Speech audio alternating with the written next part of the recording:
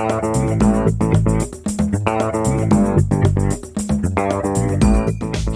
I'm Ross Greenwood, and these are the Money Minutes. Today, the big question for every business operator: can you spend your way out of a recession? Some prosper and in fact flourish during a recession, but others go to the wall. Which one will you be? Hi, thanks for joining me on the Money Minutes today. Very shortly, I'm going to speak with one of my very old mates, Andrew Baxter, Billy Baxter, who has previously run some of the biggest advertising agencies in Australia, is considered one of the foremost experts on marketing and advertising in Australia. The reason I want to talk to him is because, in my opinion, while you're seeing right now the economic cost of the coronavirus really kicking up, especially in Victoria, and you saw that today with the latest Bureau of Statistics jobs numbers coming out for July, where they basically showed that there's been a recovery in jobs as there's been an opening up of the economy after the lockdowns earlier on across the whole of the nation. The problem is Victoria, clearly. The number of jobs there fell 1.5%. That was ahead of those stage 4 restrictions, where there's likely to be another 500,000 people going onto some sort of JobKeeper allowance. The truth is that most of the jobs previously that had been lost in Victoria had been regained. But again, now, most of them are gone. This is accommodation, food services, arts, but it's pretty much right across the board. And so under those circumstances, and having lived through a recession, I know that some do struggle. Some go to the wall. Some people go broke. Some people can't pay mortgages. But others during these periods actually do very well. They prosper if they can keep their cash flows going, if they can keep themselves in the right space in terms of their debts. They can actually go out and find the opportunities that will lie out there. Now, oddly, right now, the stock market and even the property markets to a certain extent define the logic that in a recession, those things should fall in on top of each other. It would seem to me, at least anyway, that the stock market investors who are really pumping up shares right now are seeing something maybe that is beyond, if you like, seeing a vaccine for the coronavirus. In which case, then, of course, they're right, all bets are off. But that coronavirus vaccine might still be a very long way away. And we can see with the impact in Victoria that the economic hurt will go on for a long time. And at some point, the government will run out of ammunition to keep throwing at those people who are losing jobs. And that's when the real hurt occurs. But the other side of this is have a look at Coles and Woolworths shares. New all-time records on the stock market today. So the big question right now is, if you run a business, if you even are working for a business, should that business right now be trying to find new markets? Should it be trying to expand? Because one thing I do know is that during recessions, you find yourself in a position where startups actually emerge almost out of the ground and they pinch big companies' market share. And that's because while they're out there looking for small niches, it's really about the fact that money talks.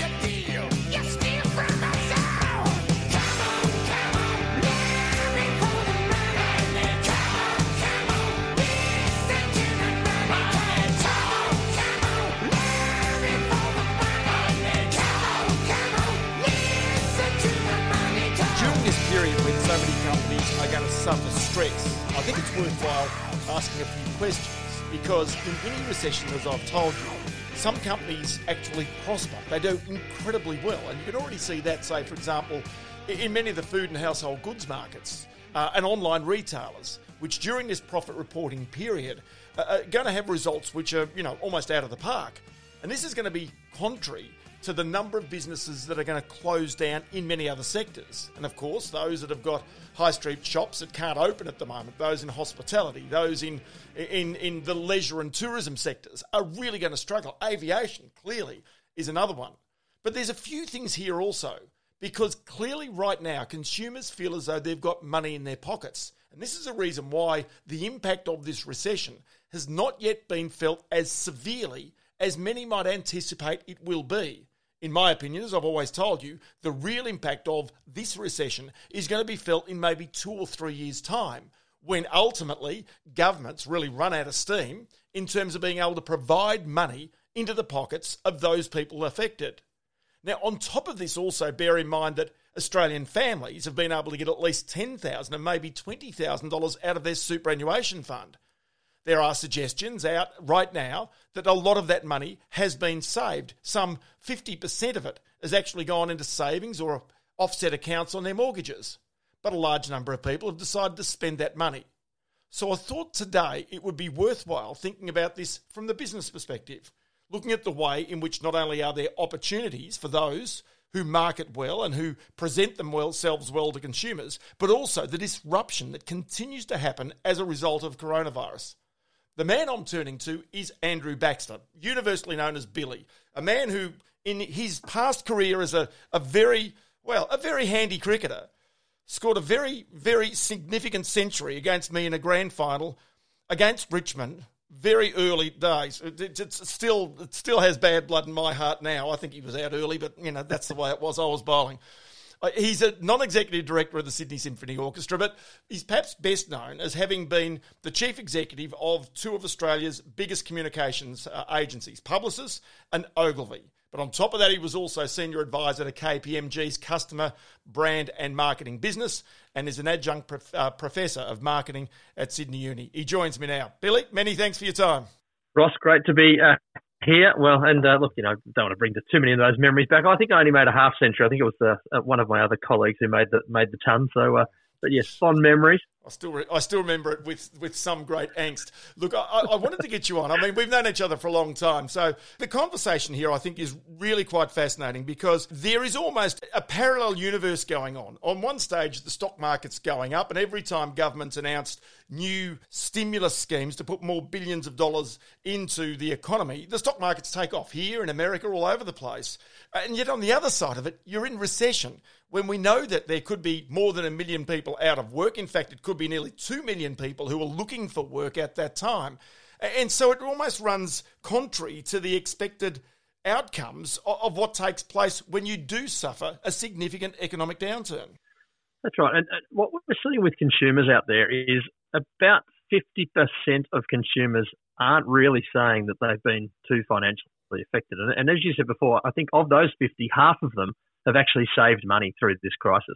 But on the other hand, depending on which research you believe, about 20%, 22% are actually in quite severe financial difficulty, and then the rest are sitting somewhere in between. So, for me, it's always about disposable income, and that's what you were hinting at before. I feel like there is this two-speed economy going on, and we do have a number of people who have still got, a reasonable disposable income, albeit that they're saving quite a bit of it. And then you've got the other end of it where people are doing it really, really tough.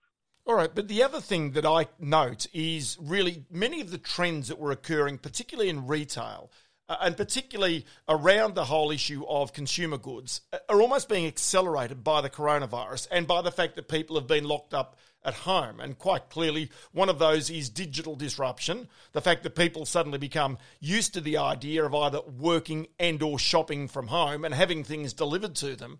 And so it really is one of these points whereby people are almost becoming used to a new norm when it comes to consuming products. And that clearly, for any company, any retailer, has got to be something they've got to be sitting up and taking serious note of. They do. And obviously some of the retailers pivoted quite quickly. And if you look at China, for example, I think when the pandemic first took off and Nike had to shut sort of 70-75% of their stores, they really pushed a lot of their marketing toward online, and their online sales went up significantly. What we're not seeing, though, is online sales taking, picking up that gap that the bricks and mortar stores are losing. So certainly those that have done better through this, I call most of the retailers, I think there's 3 types of brands that have happened through this, but these are almost like your declining but surviving brands.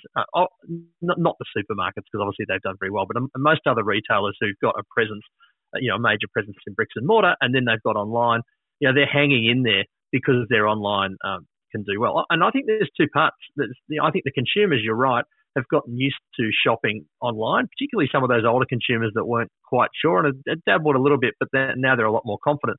I also think a lot of retailers who thought this whole online thing might be a bit too hard if they had huge volumes have actually realised that it's actually pretty good. I've spoken to a number of friends of mine who CEOs in retail, and they've been quite surprised at how much uptake there has been and how they've been able to handle that uptake with online shopping.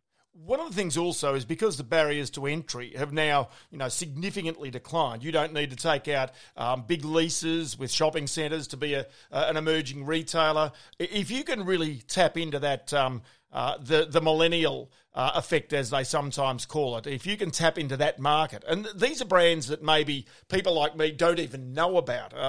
I often tell the great story about standing outside the Bourke Street Mall in Melbourne at 6 o'clock in the morning and seeing a line of about 120 people aged between, I'd reckon 17 and 25, standing outside a shoe store. And I'm sitting there, wandered across, asked them what they were doing, and they were there for the latest Yeezys. Now, of course, Kanye West might have blotted his copybook recently, but he's been one of the enormous retail powerhouses, unrecognised by people over the age of 35 or 40 over the last 10 years. And so really there are all sorts of brands that have emerged, and influencers on Instagram, for example, have had an enormous effect on marketing and the way in which products are sold.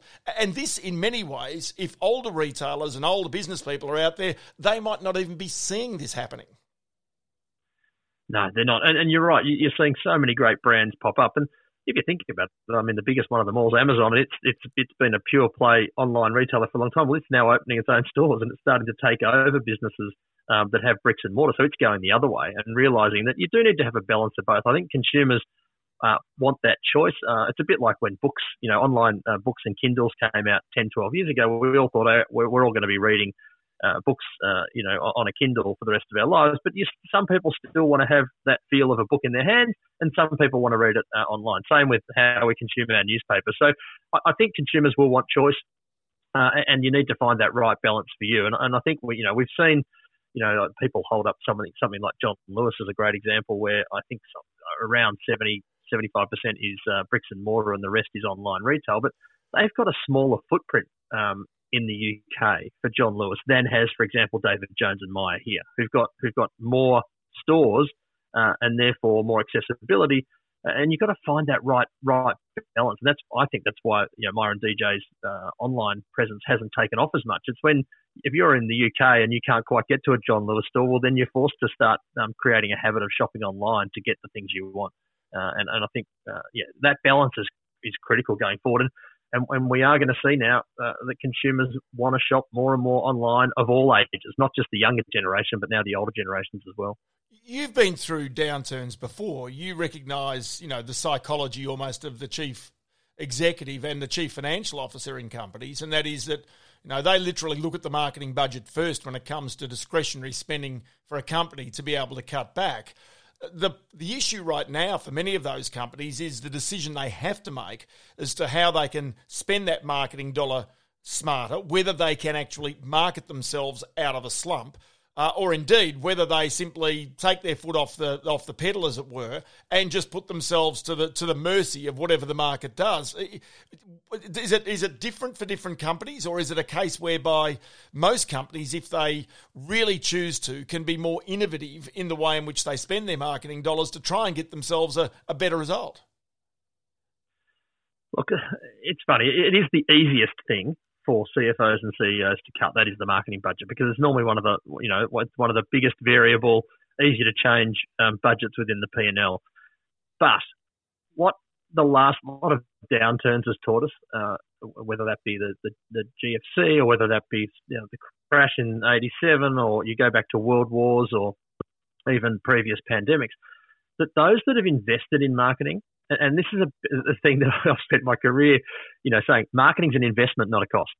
And there's a big difference. And those that have invested in marketing, and it doesn't mean you need to spend any more necessarily, but if you've invested in marketing during these downturns, the research says that you come out the other side even better. So, there's some great old stories about, in the 70s recession that, Chevrolet dropped their advertising, dropped their strategy of pegging advertising compared to sales and actually increased what they were doing, and Ford decreased theirs, and out the other side, Chevy came out with a 2% increase in market share. And we saw that, I think it's the iPod Mini was launched, as a great R&D investment through marketing during the early 2000s recession. Kindle, Amazon went full court press on that in 08, 09 when it came out. So, we're seeing now, and there was a couple of articles about NRMA continuing to market. I know with my chair of Australian Pork hat on, we've continued to do our marketing. If you can outpoint your competitors during this time, all the research says that you'll come out the other side with increased market share. But it's a pretty gutsy decision for a lot of corporates to make, to hang in there and continue to either outpoint or outmarket your competitors. Because one of the real issues, and you made the observation earlier, that people feel right now as though they've still got cash in their pocket. People have had JobKeeper if they haven't had the work, and in many cases, some lower income families have actually felt the impact of having more money in their pockets. They've been able to access up to $20,000 out of their superannuation funds, lump sums of money that many families have either A, needed, or B, would not normally have been able to get their hands on at a very short space of time. But just one issue about this, there's a little bit of almost of a siege mentality that it takes place. And that is, if you hear the reports from even the Reserve Bank suggesting that 1 in 10 businesses now claim that if it weren't for their landlord, their bank, or the government giving them some form of support, that they would be out of business. That's 1 in 10. Now, Deloitte says 230,000 Australian businesses could go to the wall during this economic downturn. So the siege mentality really is about, well, could that be us? Are we one of those? Do we have to close down, and shut up really and be tight because of that? And again, if you hear that 1 million people are going to be unemployed, you go, could I be one of those people? I need to be defensive. That's really, in many cases, what chief executives and businesses are fighting against, isn't it? It certainly is. And I think there are, I started mentioning before, these declining but surviving brands. There are clearly booming brands that we talked about, like supermarkets who have done very well through this, and some of the food companies. But then there's these, what I call hibernating brands, and if I think about our airlines or the tourism industry, I mean, a lot of restaurants that haven't been able to find a way to do takeaway or home delivery, they're in effect in hibernation. I think these are some of the ones that are most at risk. And there's whole industries, the arts industry. Obviously, I'm on the Sydney Symphony Orchestra board, and just looking at what's happening in that world, nobody can perform. There aren't really too many other business models. We can do a little bit online, but so you've got theatre companies, operas, orchestras. You've got some of our top musicians that just can't tour. You can't even play at the local pub. So we've got entire industries that are at a huge amount of risk here, and I think they're the ones, as I said, they're in this hibernating brands bucket where they can't afford to open right now. If they do, they're just trickling out, a tiny bit of their business. So it's certainly going to be tough times. You're right, JobKeeper has propped a lot of these organisations up, and I think it's been a great initiative. And I think it's, even for some of the businesses doing okay, I think what JobKeeper's done is it's enabled those companies to keep employing some people that maybe they wouldn't have if JobKeeper hadn't come in. So obviously that in turn and creates some stimulus and some disposable income in the market. But I'm with you. I think we're in for a tough time. I can't see how the economy can operate at anything more than 80 to 85% of what it was before, purely on the numbers of people who are unemployed, we don't have a tourism market, international tourism market coming into the country. A lot of people that were on short-term, work visas obviously all went home. When you start adding up those numbers, we are operating with a lot less people in our economy on a day-to-day basis. So what would you prefer to be running right now? Would you prefer to be running a large established brand or an upcoming emerging brand? Would you be preferring to be somebody starting up a business, trying to create a business during tougher times right now?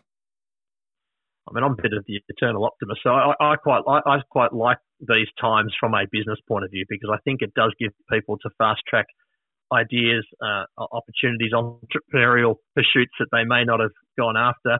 So and there's been some great stories about terrific businesses that have come out of downturns, where people really, really double down their efforts, and they've got the time to put their minds to something and really, really push it. So, I'm hopeful, as that sort of optimistic type person, that we can see some great businesses arise out of this. I think, that the businesses that might be challenged are those bigger ones that are a little less agile, and can't move so quickly.